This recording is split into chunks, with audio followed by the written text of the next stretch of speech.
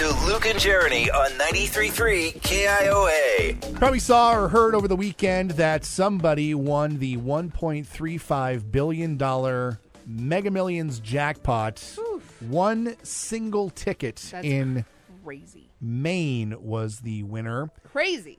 And not like Portland, Maine or Augusta, Maine. No, it was Lebanon, Maine.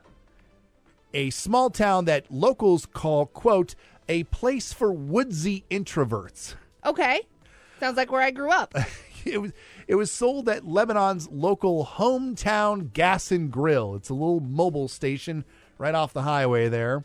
I think I know where you're going with this, and I've already had this idea. I am screwing up when I buy my Mega Millions tickets. Yes. Yes, you are. Because every time I go to the Hy-Vee near my house. I either go to the Hy-Vee or I'll go to the Fast and Fresh right next to it. Mm-hmm.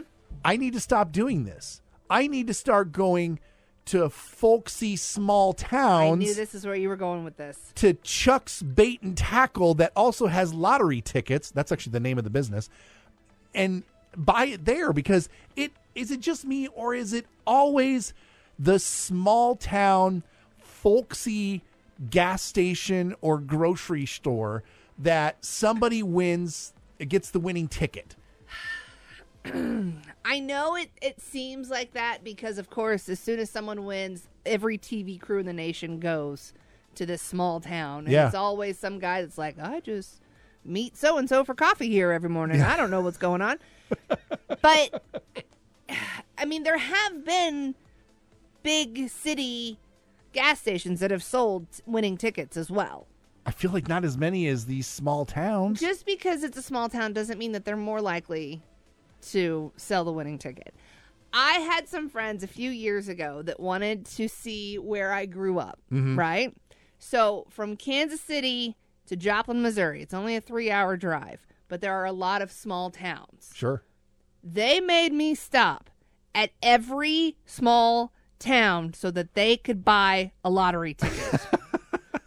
We stopped in Nevada. We stopped in Lamar. We stopped in all of the small towns between Kansas City and Joplin. Do you know how much they won? I don't know. 0. Yeah, I figured. Absolutely nothing. It did not matter that we drove 20 minutes out of our way to Archie so that they could get a lottery ticket at Chuck's Bait and Tackle. Like, it did not matter. So you think that that's what's going to happen, that you're going to make it and you're going to win big. That's not how this works. I don't know. I think it might be worth an experiment. I mean, get in the car, spend an afternoon driving over to Atlantic or to Sheraton or... I've done that. It does not work. Yeah, it just wastes gas and wastes your time. But you weren't going for the specific reason of buying lottery tickets. You were going from point A to point B, and you made C, D, and E stop on the way. My idea was point A to point B. Their idea was, sure, we'll just go ahead and go with her, but we're going to make it a point to stop at every gas station. I cannot tell you how many times we pulled off the highway. So many times to these small towns that don't have any lights. I grew up in a small town. If that was your reasoning, I should have won the lottery like 25 times because I always bought lottery tickets at Barb's One Stop in Diamond, Missouri. You really should have. I mean, I didn't win the lottery. I'm actually surprised that Barb hasn't had a winner come through. No, Barb has not. She's been there a long time. And she's the only one in Diamond. So I'm just saying, this idea that you've got, get it out of your head right now because that is not how this works. Nope. I'm coming for you, Dexter. I'm coming for you, Earlham. Oh, my God. Greenfield.